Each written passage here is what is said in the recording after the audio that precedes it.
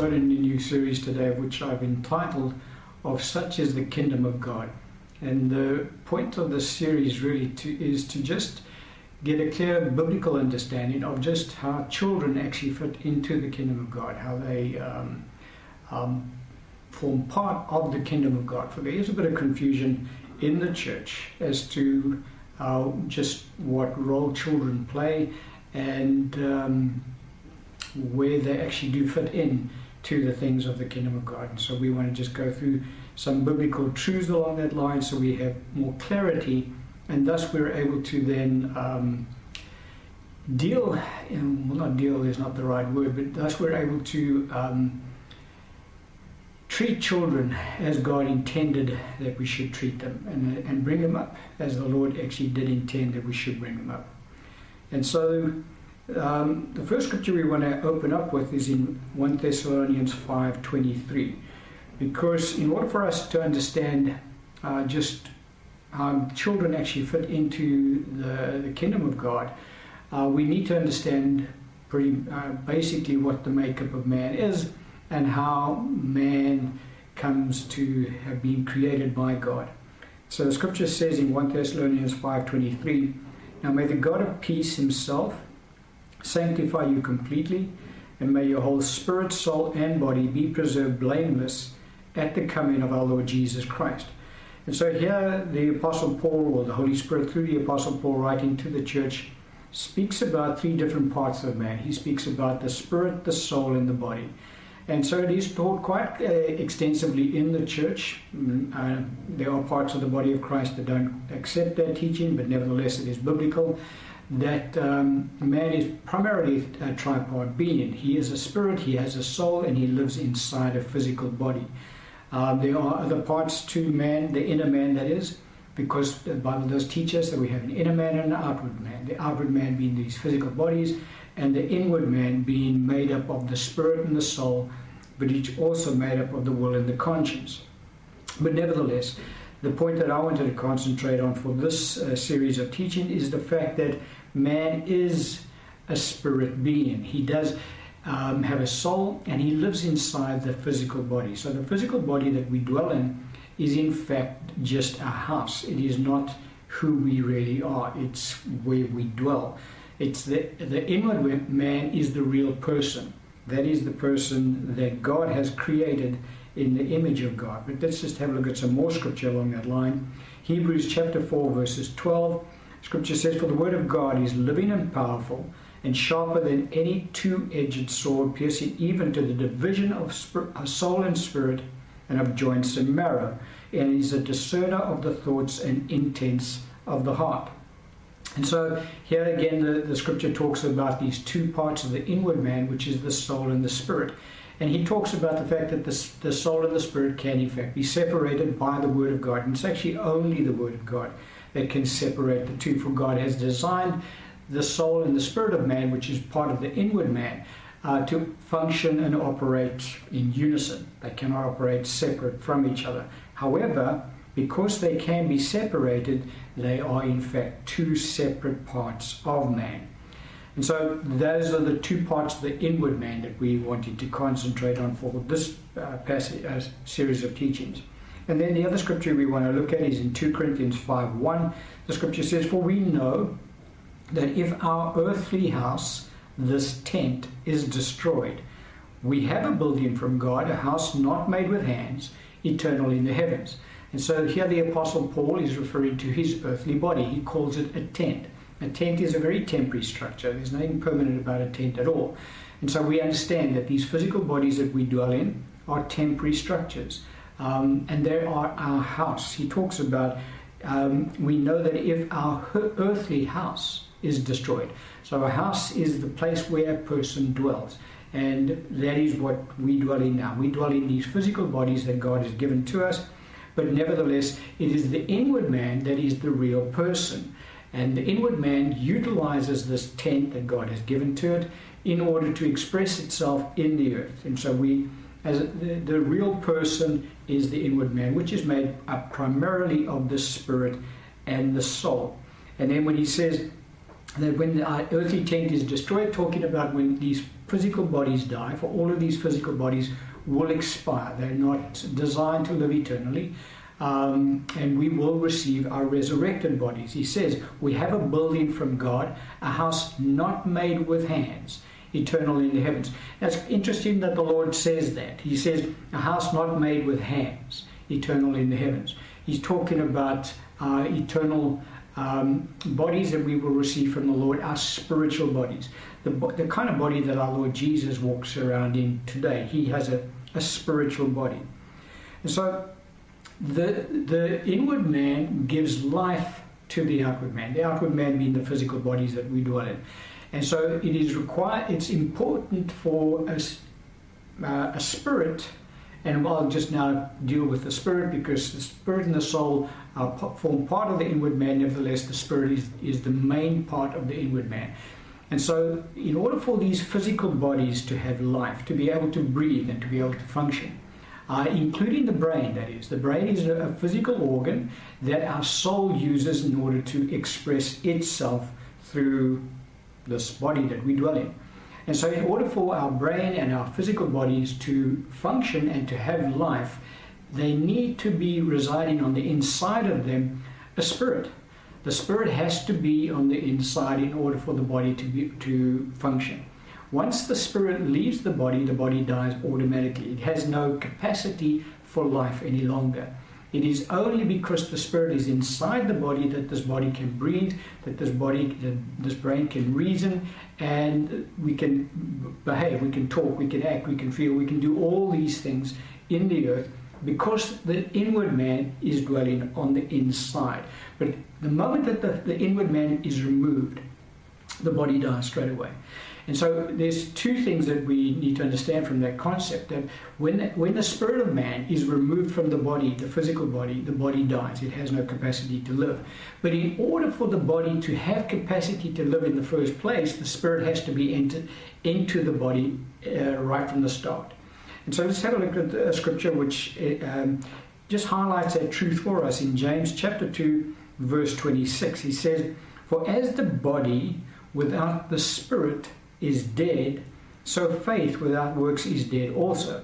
So there, very clearly, the body needs the spirit to have life. Now, it's not reliant on the condition of the spirit, but we don't deal with the teaching on spiritual death and spiritual life, because the Bible does teach us that all unbelievers are spiritually dead, all believers are spiritually alive. But both have bodies that walk around on the planet and function normally. So it's not the condition of the spirit that dwells within the body that determines whether the body has life. It is purely the fact of the presence of the spirit dwelling within the body that gives the body life. And so when conception takes place, that is when the spirit enters into the body for the first time. And that imparts life to the cells. And so the cells are then only at that point able to divide. The cells need a spirit to be in there in order for it to impart life to those cells so that they may divide. And thus God then is able to form the physical body that we dwell in as spirits. But nevertheless, it is the spirit of man that gives life to the physical body of man. And that is right from conception until the time that man is taken out of the body at the end of his life. And then the body is returned to dust once again. Another scripture we can look at is in 2 Corinthians 5, verses 6 and 8. The scripture says, "So we are always confident, knowing that while we are at home in the body, we are absent from the Lord." So he's talking about the inward man being at home in this body, or being absent. And so being at home in this body means that we're absent from the Lord. For our Lord dwells in heaven. And so when we're on the earth and we dwell in this body, we are absent from the physical presence of the Lord. Because don't forget, our Lord Jesus has a physical body. He has that spiritual body. When he appeared to the disciples, he said, "Look, handle me, touch me, feel me." A spirit has not flesh and bones such as you see I have. And so our Lord Jesus Christ has a tangible body. And the saints who are in heaven today are in his presence We, the saints who are on the earth, are absent from his presence. Now, in spirit, we're in one with the Lord, obviously, but we're talking about physical contact with God. We don't have that physical contact because we are dwelling inside this house. Verse 80 says, we are confident, yes, well pleased, rather to be absent from the body and to be present with the Lord. And so, very clearly, the we he's talking about is the inward man. That is who we really are as born-again believers. Unbelievers also, the inward man is the real person. When they depart from their physical bodies, the Bible teaches us that they go down to hell for torment. And that's in Luke 16, verse 22 and 23. Our Lord spoke about that. And so when an unbeliever departs their physical bodies, they go down to hell. When a believer departs their physical bodies, they go to heaven. So in all instances, the body is just the house that we dwell in. That's it. That's it. Its purpose. Its purpose is served for us to be able to dwell on this earth. Outside of the body, God doesn't allow the spirit to remain on the earth. He takes the spirit and places it where he has deemed it will go. And so, with regards to our physical bodies, God forms the body. So God doesn't create, well, he does kind of create it, but he doesn't create it out of new material. The physical bodies that we dwell in, all of humankind, we dwell in a body that has been inherited from our forefathers all the way back up to Adam.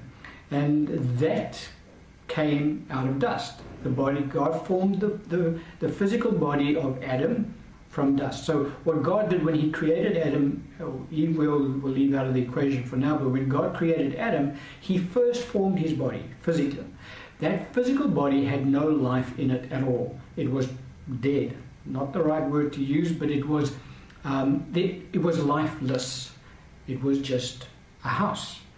And so when God breathed into that body his breath of life, God imparted the spirit, the soul, the will and the conscience into that body, and man became a living being. And so that house could now come to life and function and breathe.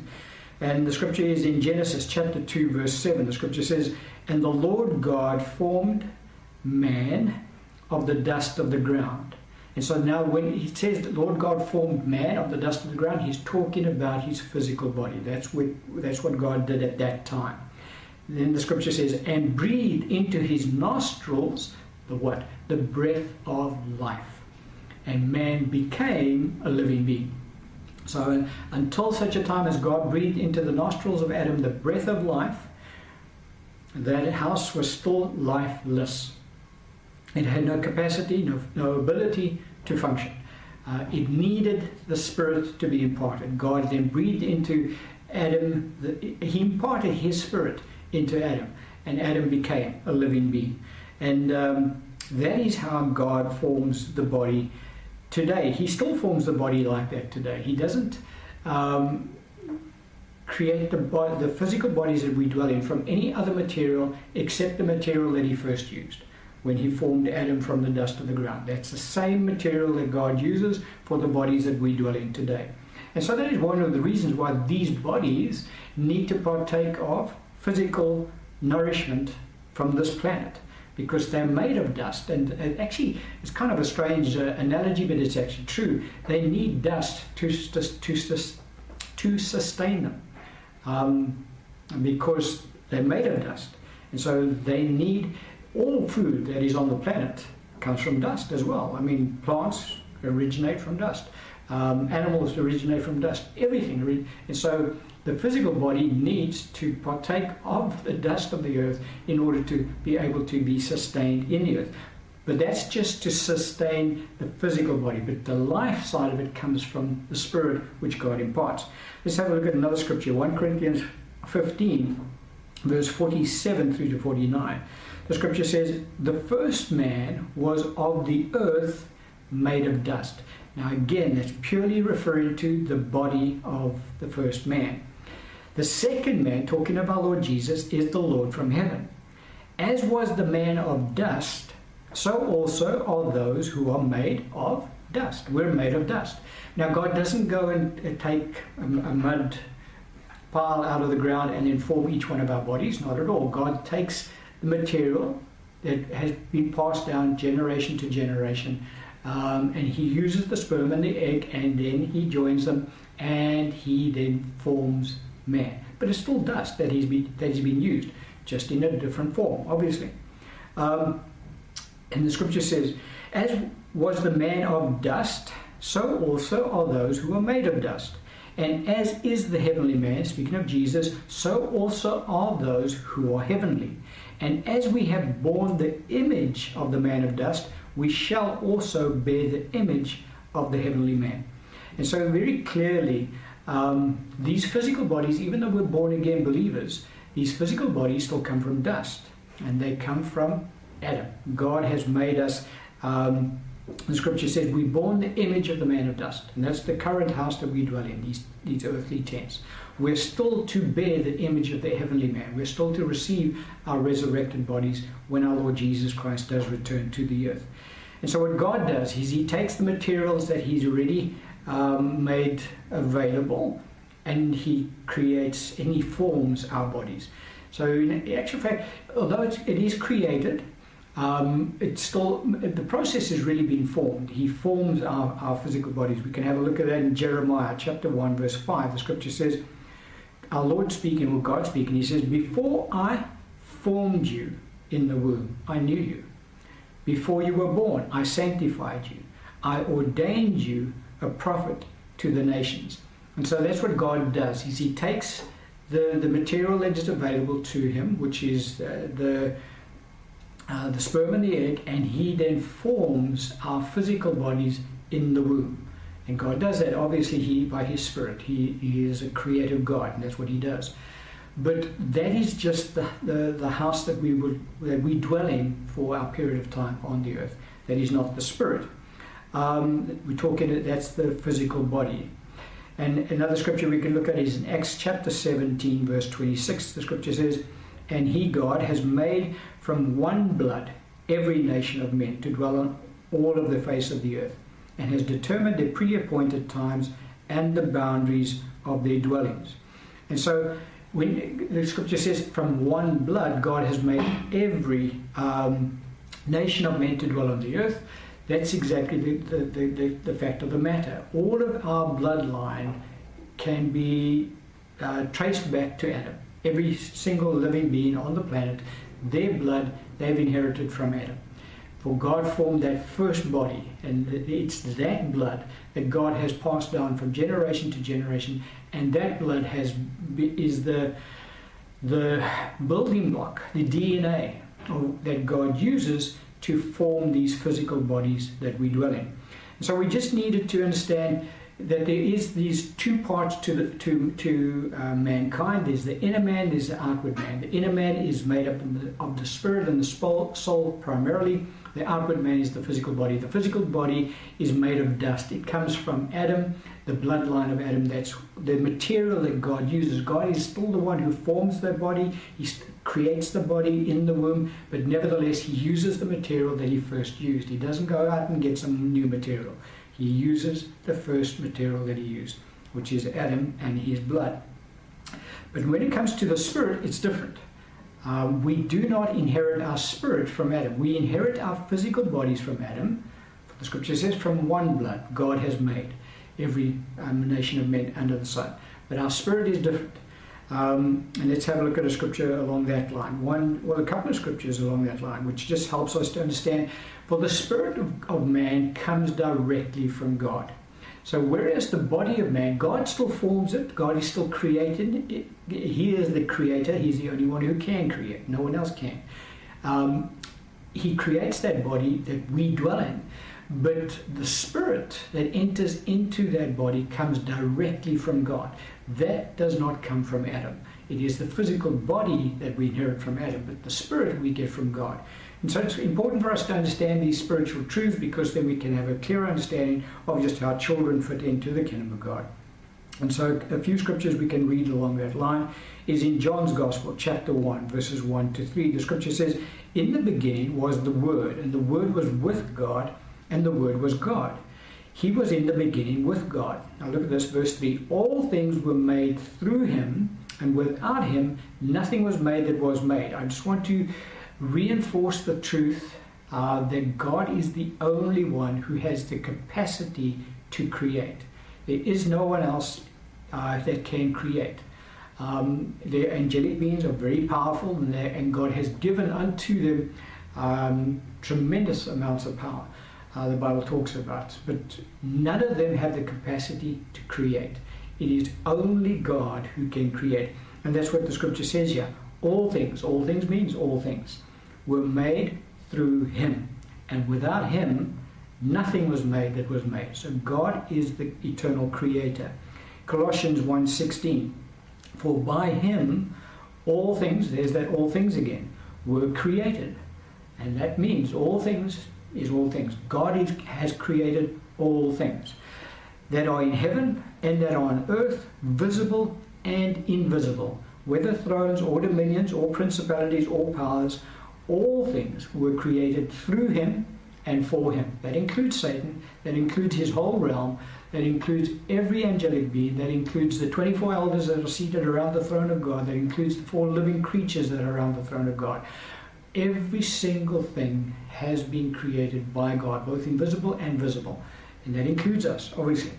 Revelation 4:9-11. Scripture says, whenever the living creatures give glory and honor and thanks to him who sits on the throne, who lives forever and ever, the 24 elders fall down before him who sits on the throne and worship him who lives forever and ever, and cast their crowns before the throne, saying, you are worthy, O Lord, to receive glory and honor and power, for you created all things. There's that all things again. God is the creator of all things. And by your will, they exist and were created. And so God creates everything. There's nothing that God has not, that is created, that God didn't create. Everything has been created by God, for he is the only one who creates. Now, the body God forms. It's a form of creation because he causes it to grow, and he forms the bones and all of these intricate parts that make this body function. But the spirit God imparts as part of his creation. So God imparts the spirit directly into the physical body. Let's have a look at a scripture along that line. So we need to understand that the spirit comes from God. The body comes from Adam. Ultimately from God, obviously. God took, because God spoke the dust of the earth into existence. It was created out of nothing. God spoke this earth into existence. God then took the material of the earth and he formed the body of the man. But then God spoke the spirit into the man so that the body could live. So that's why Jesus, when he was quoting that passage of scripture when Satan wanted to tempt him, he said, it is written, man shall not live by bread alone, but by every word that proceeds out of the mouth of God. And so man does need to live by these two sources. Man needs to live by bread because the physical body needs to be nourished by dust. Dust nourishes dust. But the spirit of man needs to be nourished by the word of God, because the spirit of man is born of the word of God. And so that's the two parts of man, the inward man and the outward man. The outward man needs to be nourished by physical nourishment. The inward man needs to be nourished by spiritual nourishment, because they come from two different sources. Ultimately from one source. God spoke this earth into existence, as I've already mentioned. But nevertheless, the physical body is a temporary house. So the scripture I want to look at is in Hebrews chapter 12 verse 9. Scripture says, furthermore, we have had human fathers who corrected us, and we paid them respect. Now listen to this. Shall we not much more readily be in subjection to who? To the Father of spirits, and live. And so here the scripture talks about the fact that God our Father, because he's comparing our earthly father to our heavenly Father, to get us to understand the relationship that we should be having with our heavenly Father. But he makes the point very plainly here. He says, shall we not much more readily be in subjection to the Father of spirits, and live? Remember, our Lord Jesus said to us, God is seeking those who will worship him in spirit and in truth. For God is a spirit. And so God is spirit, and he is the Father of spirits. Now, who are the spirits that he is the Father of? It is us. For in this passage of Scripture, he's talking about God being our Heavenly Father. And so he calls our Heavenly Father the Father of spirits. For God imparts the spirit of man into the body of man. And so the spirit of man is the Father of all spirits. Every single spirit that is born into the earth comes directly from God. Let's have a look at another scripture. Numbers chapter 27, verses 15 to 18. The scripture says, Then Moses spoke to the Lord, saying, Let the Lord, now look at this, the God of the spirits of all flesh, set a man over the congregation.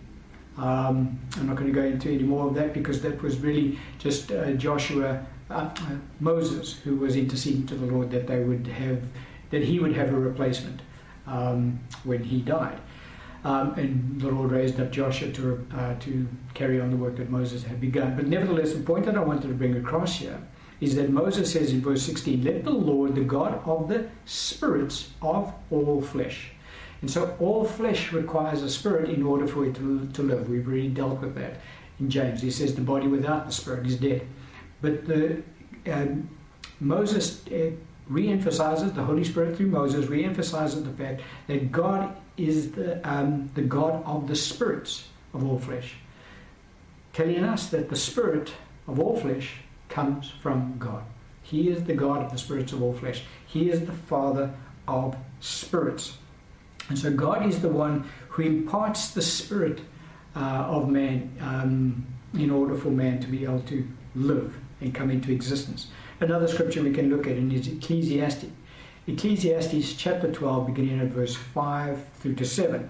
Scripture says, For man goes to his eternal home. Now he's talking about when man dies at the end of their life.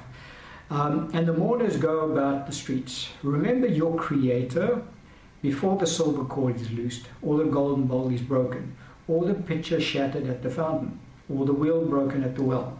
Different terms used for physical death.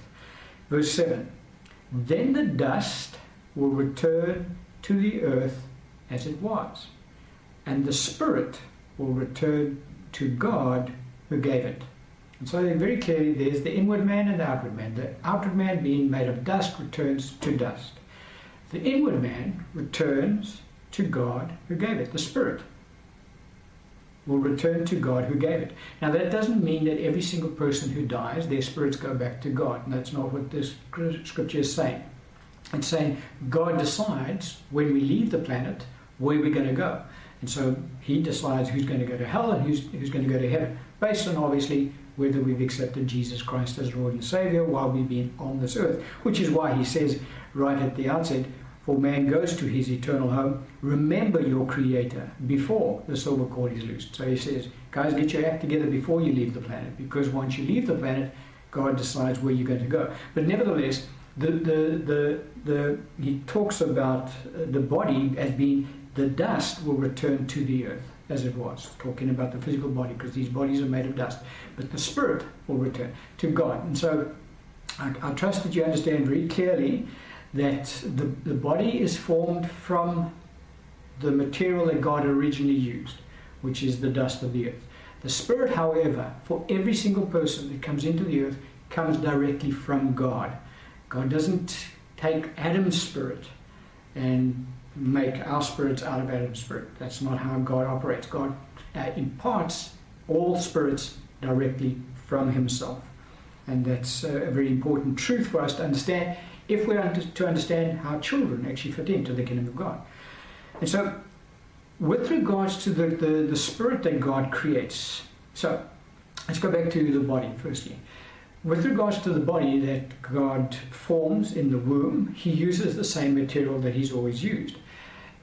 But that material is contaminated, because that material was contaminated when Adam committed sin and he died spiritually.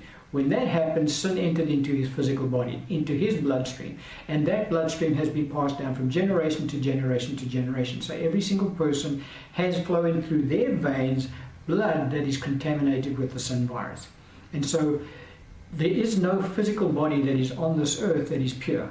That is why Jesus, when he was born into the earth, he had to be made from a heavenly source. That body that God used to create Jesus' body was not from the dust of the earth, because the dust of the earth is cursed. God cursed the ground when Adam sinned. And so this whole body is, and this whole earth creation that we dwell in, is under a curse. The book of Romans teaches us that very plainly.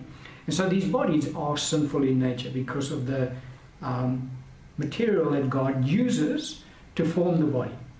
So although it is God's creative power that forms the body, he uses material that is contaminated, because our bodies are made from Adam's blood.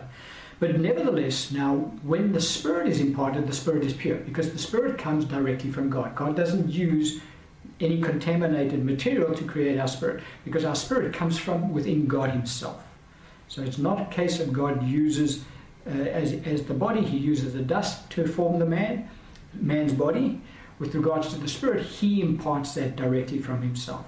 And so that spirit is pure, perfect and pure.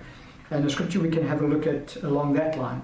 For God is light, and in him is no darkness at all. So God has no capacity to speak forth darkness and death. He has no capacity to create a spirit that is sinful in nature. The body is sinful in nature because the material God uses is sinful in nature. So although God forms that body, we're using his creative power, it is still sinful in nature because God uses sinful material. But with regards to the spirit of the man, the inward man, that comes directly from God. And God is light. There is no darkness in him at all. There is no sin in God. And so God, when he imparts the spirit of man, that spirit is perfect. For God is perfect. And so God cannot impart an imperfect spirit. He cannot create a spirit that is full of darkness. He cannot create a spirit that has no life in it.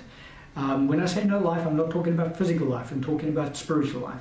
Because he is life. He cannot impart death. He cannot impart spiritual death.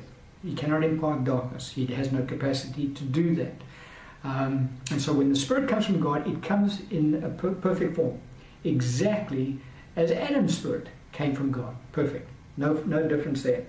Scripture we can look at. 1 John chapter 1, verse 5. The scripture says, "This is the message which we have heard from him," talking about Jesus, "and declare to you, that God is light, and in him, inside of God, is no darkness at all."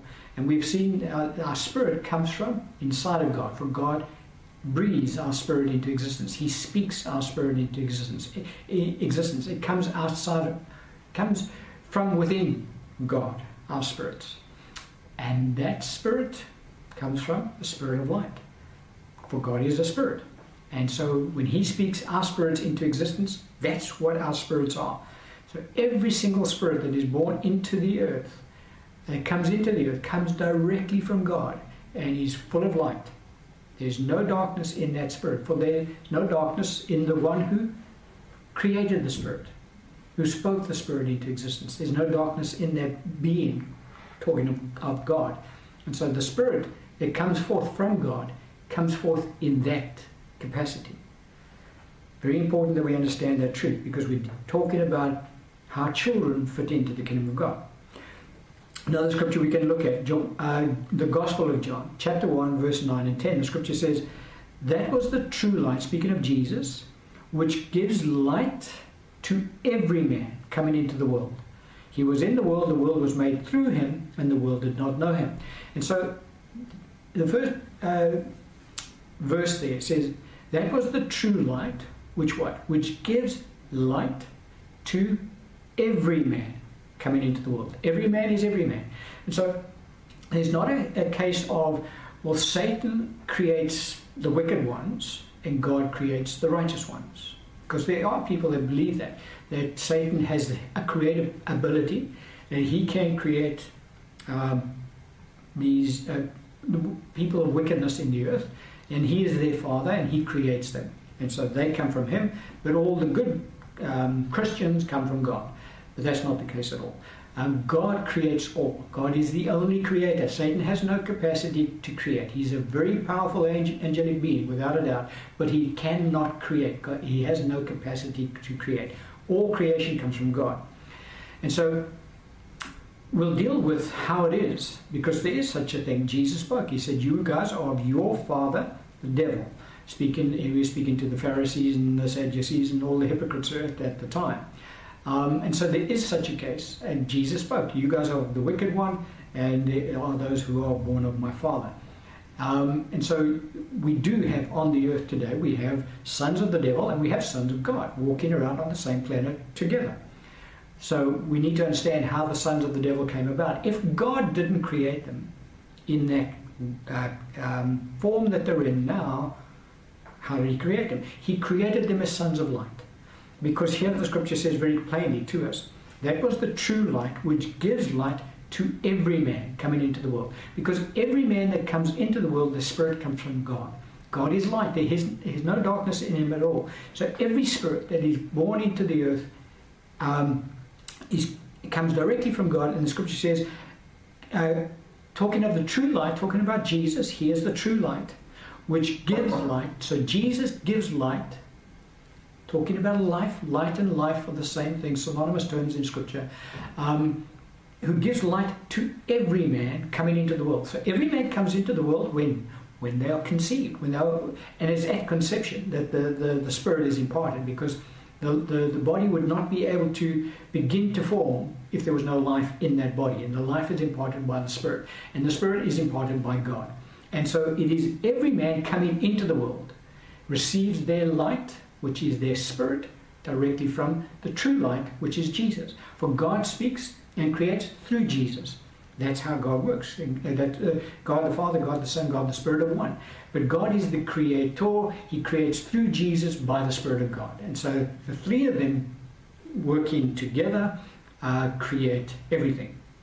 And so the Spirit of man comes directly from God through Jesus, who is true light, and he gives light to every man coming into the world. So it's not talking about everyone who's born again, it's talking about every man coming into the world. Every man is again every man. There's none left out, because the Spirit comes directly from God. Let's have a look at another scripture which just again helps us to understand the truth more clearly. John's Gospel, chapter 1, verses 1 to 4. Scripture says, in the beginning was the Word, and the Word was with God, and the Word was God. He was in the beginning with God. All things were made through him, and without him nothing was made that was made. In him was life, and look at this, and the life was the light of men. Remember I said to you, life and light are synonymous terms in Scripture. And so the life was the light of men. And we just saw that Jesus gives light to every man coming into the world. And so every man coming into the world receives their light, their life directly from God. God speaks us into existence. That's how we come into the earth, and that's how we are created as eternal beings. Of course, whatever God creates spiritually remains created for the rest of eternity. The Spirit never, it does die, but it never ceases to exist. Spiritual death is just a different state, but we're not going to get into that today. But nevertheless, in him was life, and the life was the light of men, all men. And so every man's spirit comes directly from God, in whom there is no shadow of turning. He is the Father of lights.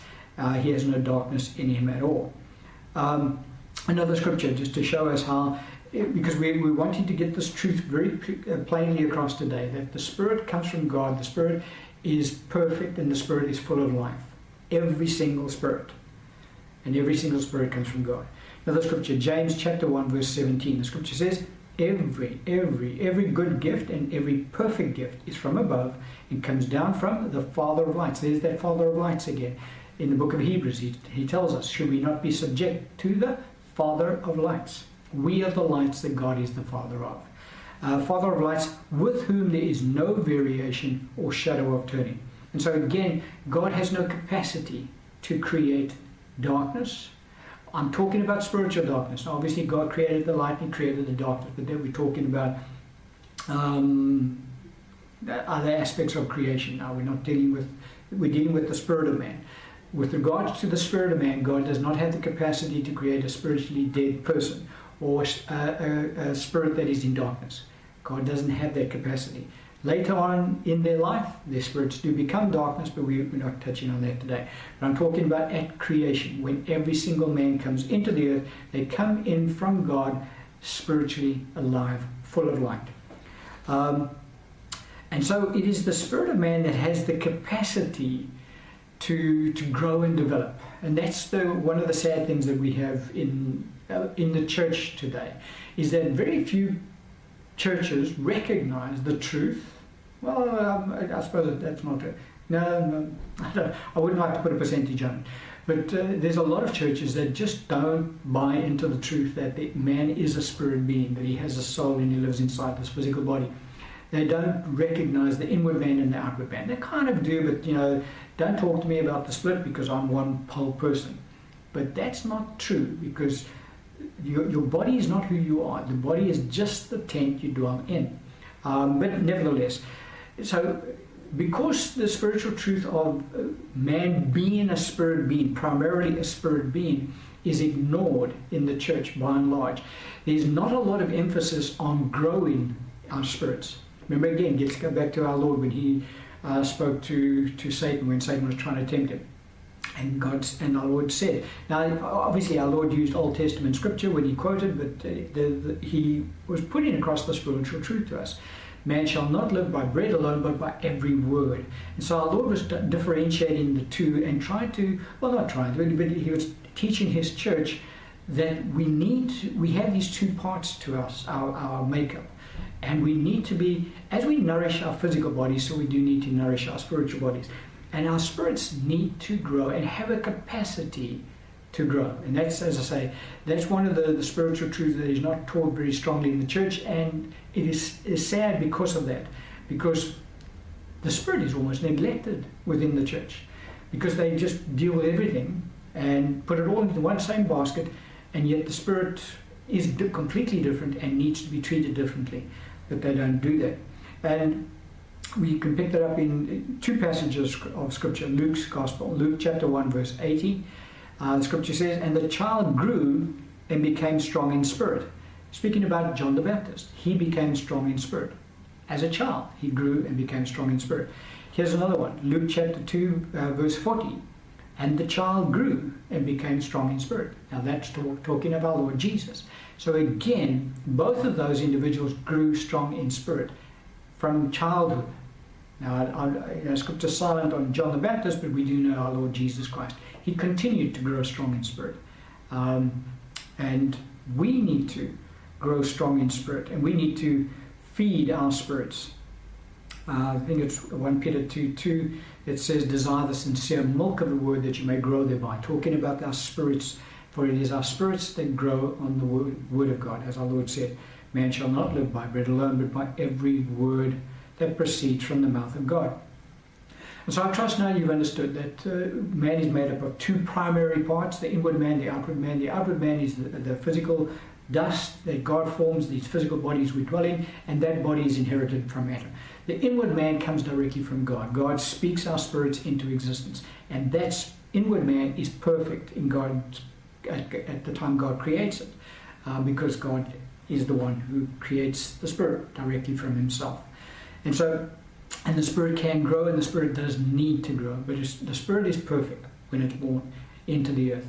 And so that's how our creation basically takes place when we get born into the earth. Body comes from Adam. God creates it, but it still comes from Adam. The material comes from Adam. Spirit comes from God. Perfect. So now we want to just have a look at how God actually views children, because we've looked at creation from conception.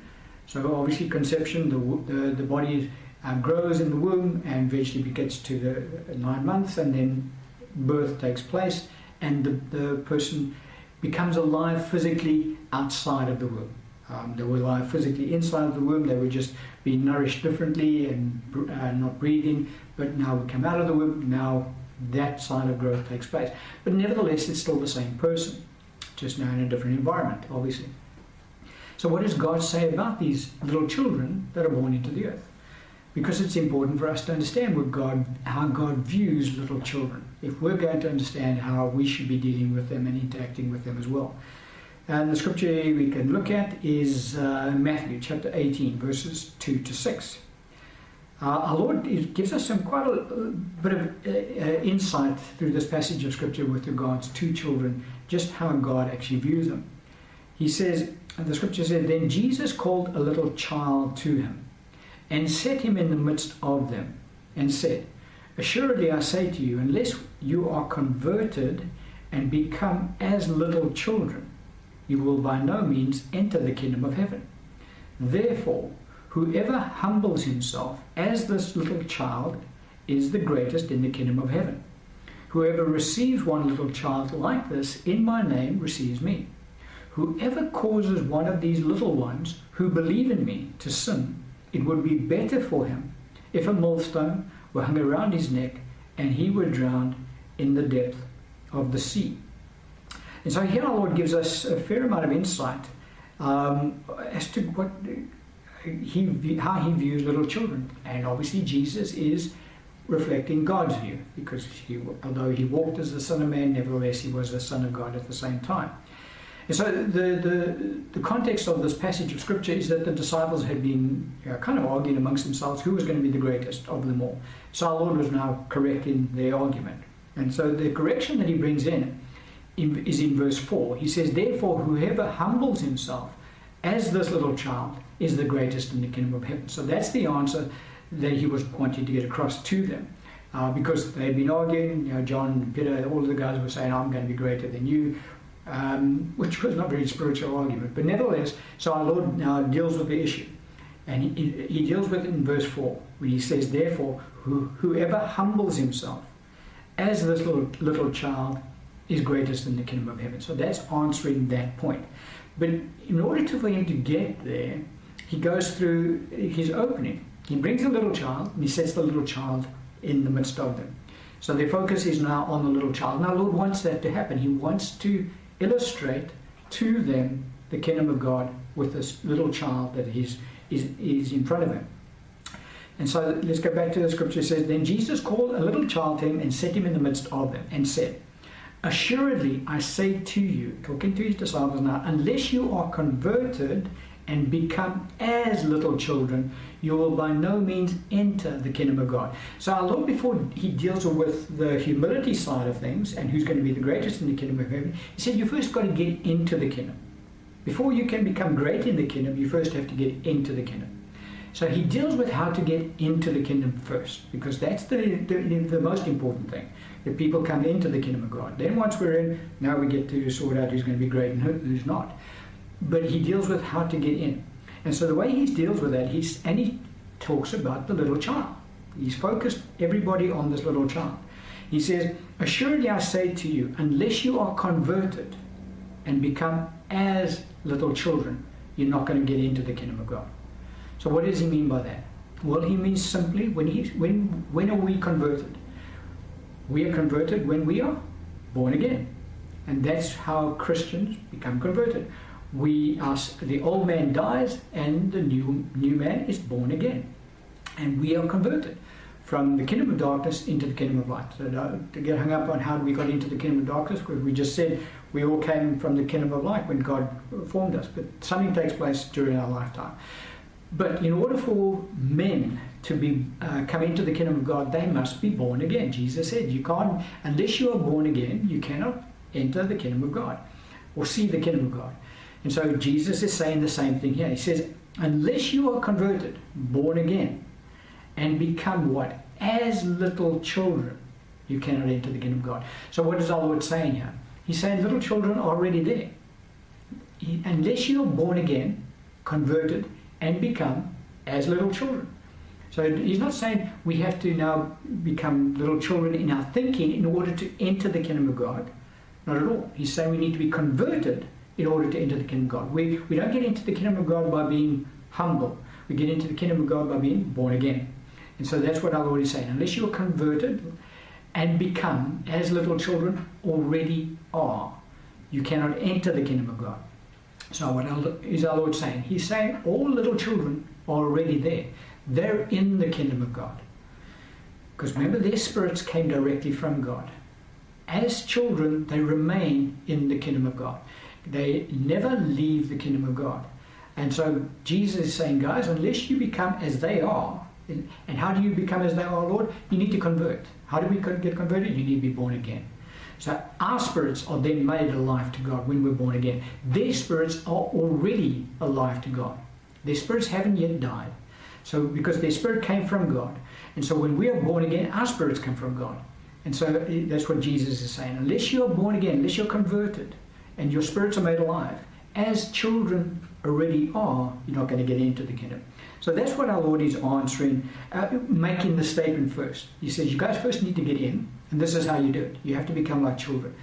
And because children are already spiritually alive to God, you need to convert so you can also become spiritually alive to God. And so our Lord is saying, all children are spiritually alive to God. And we need to become like they are in order to get into the kingdom, because they are already in the kingdom. They've never left the kingdom. From the time that God created them, they remain in the kingdom until a certain age. We'll get to that in this series of teachings as we go through it. Verse 5. So then he teaches them how to be great in the kingdom. They have to become humble as a little child. Verse 5 he says, whoever then receives one little child like this in my name receives me. But verse 6 I want to put across, whoever causes one of these little ones who believe in me to sin, it would be better for him if a millstone were hung around his neck and he were drowned in the depth of the sea. And so here's a couple of points that our Lord also brings out with regards to this passage of Scripture. And the one is that he says, whoever causes one of these little ones who believe in me to sin, it would be better for him if a millstone were hung around his neck and he would drown in the depth of the sea. So you hear people say, you don't need to teach children to be naughty. They're just naturally naughty. Well, that's not true, because the Spirit comes directly from God. If it was a case that they were just naturally naughty, then Jesus would be a bit unjust by saying, whoever causes one of these little ones who believe in me to sin, it would be better for him to have a millstone hung around his neck. And so Jesus is saying, we as adults can cause little ones to commit sin. So if it is a case of they are just sinful in nature, God, there's nothing I'm doing. They're just doing what comes naturally to them. They're being sinful in nature. The Lord says, no, that's not the case at all. If you cause one of the little ones to sin, it's better for you if a millstone were hung around your neck and you were drowned in the midst of the sea. So our Lord is saying, no, that's not the case at all. Their spirits are spiritually alive unto God. And so their spirits can be and should be nurtured so that they can grow strong in spirit. Even as our Lord grew strong in spirit and John the Baptist grew strong in spirit. And that's why I say the church has kind of neglected the spiritual growth of children even.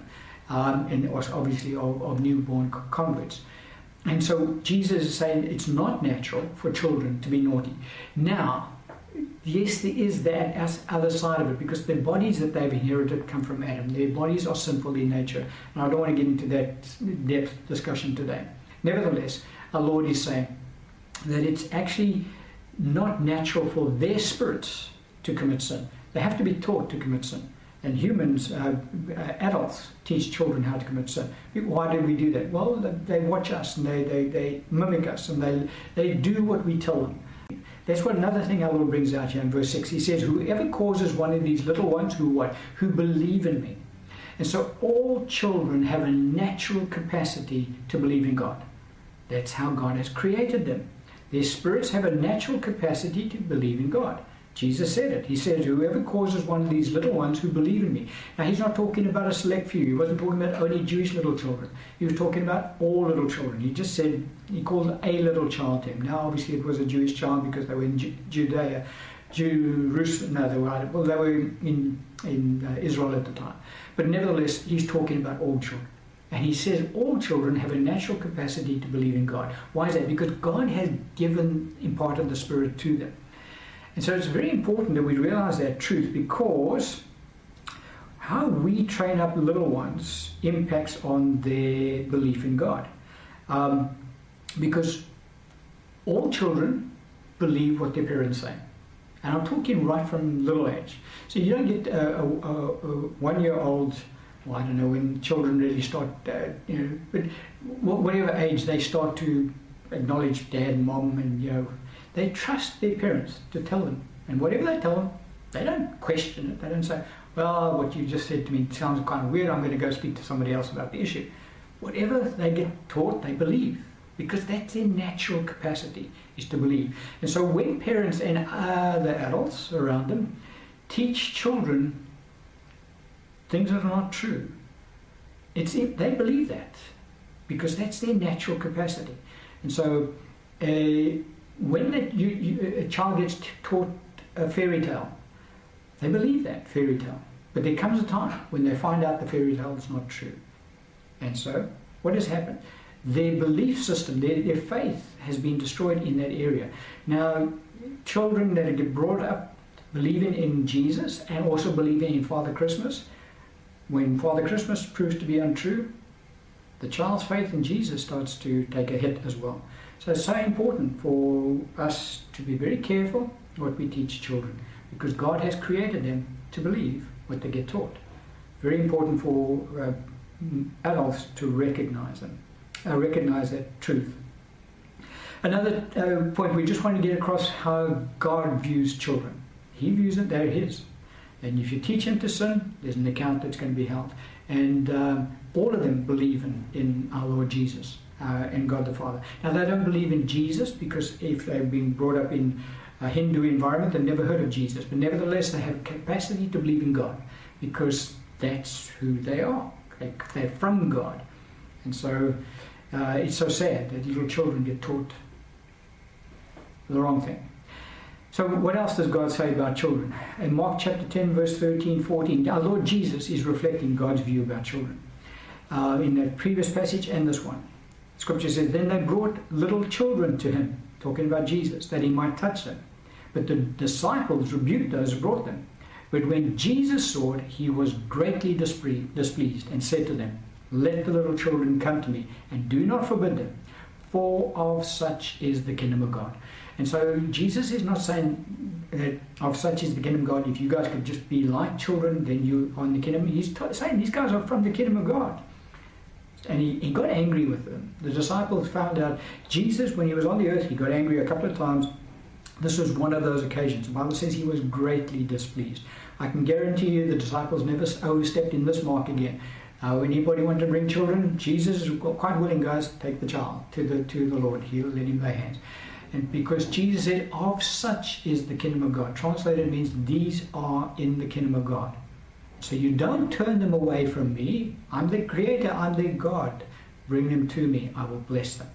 And so all children are of the kingdom of God, our Lord Jesus Christ stated. And that's all children again. Matthew chapter 18 verse 10, our Lord speaking about children again. He says, take heed that you do not despise one of these little ones. Why, Lord? For I say to you that in heaven their angels always see the face of my Father who is in heaven. And so every single child born into the earth, doesn't matter where they are born into the earth, what race, what religion, every single one of them have been given an angel. God has assigned an angel to look after that child. And that angel never actually leaves the person until they leave the planet. That angel is assigned to that person from conception all the way through until they leave the planet. And so again, our Lord is saying, do not despise one of these little ones. So He's not saying there's a select few that have their own angels, and you need to work out which ones have and which ones don't. Not at all. Every child born into the earth, God assigns an angel to that child to watch over that child and care for them from conception till the time that they leave the planet. And God is no respecter of persons on these issues, because all children belong to Him. And so each one gets an angel assigned to them. Another scripture, we just wanted to convey God's view about children in the earth. And is in Deuteronomy chapter 1, verse 34 to 40, the scripture says, "And the Lord heard the sound of your words, and was angry, and took an oath, saying, Surely not one of these men of this evil generation shall see the good land of which I swore to give your fathers, except Caleb the son of Jephunneh. He shall see it. And to him and his children I am given the land of which he walked, because he wholly followed the Lord. The Lord also was angry with me for your sake, saying, Even you shall not go in there. Joshua the son of Nun, who stands before you, he shall go in there. Encourage him, for he shall cause Israel to inherit it." Verse 39.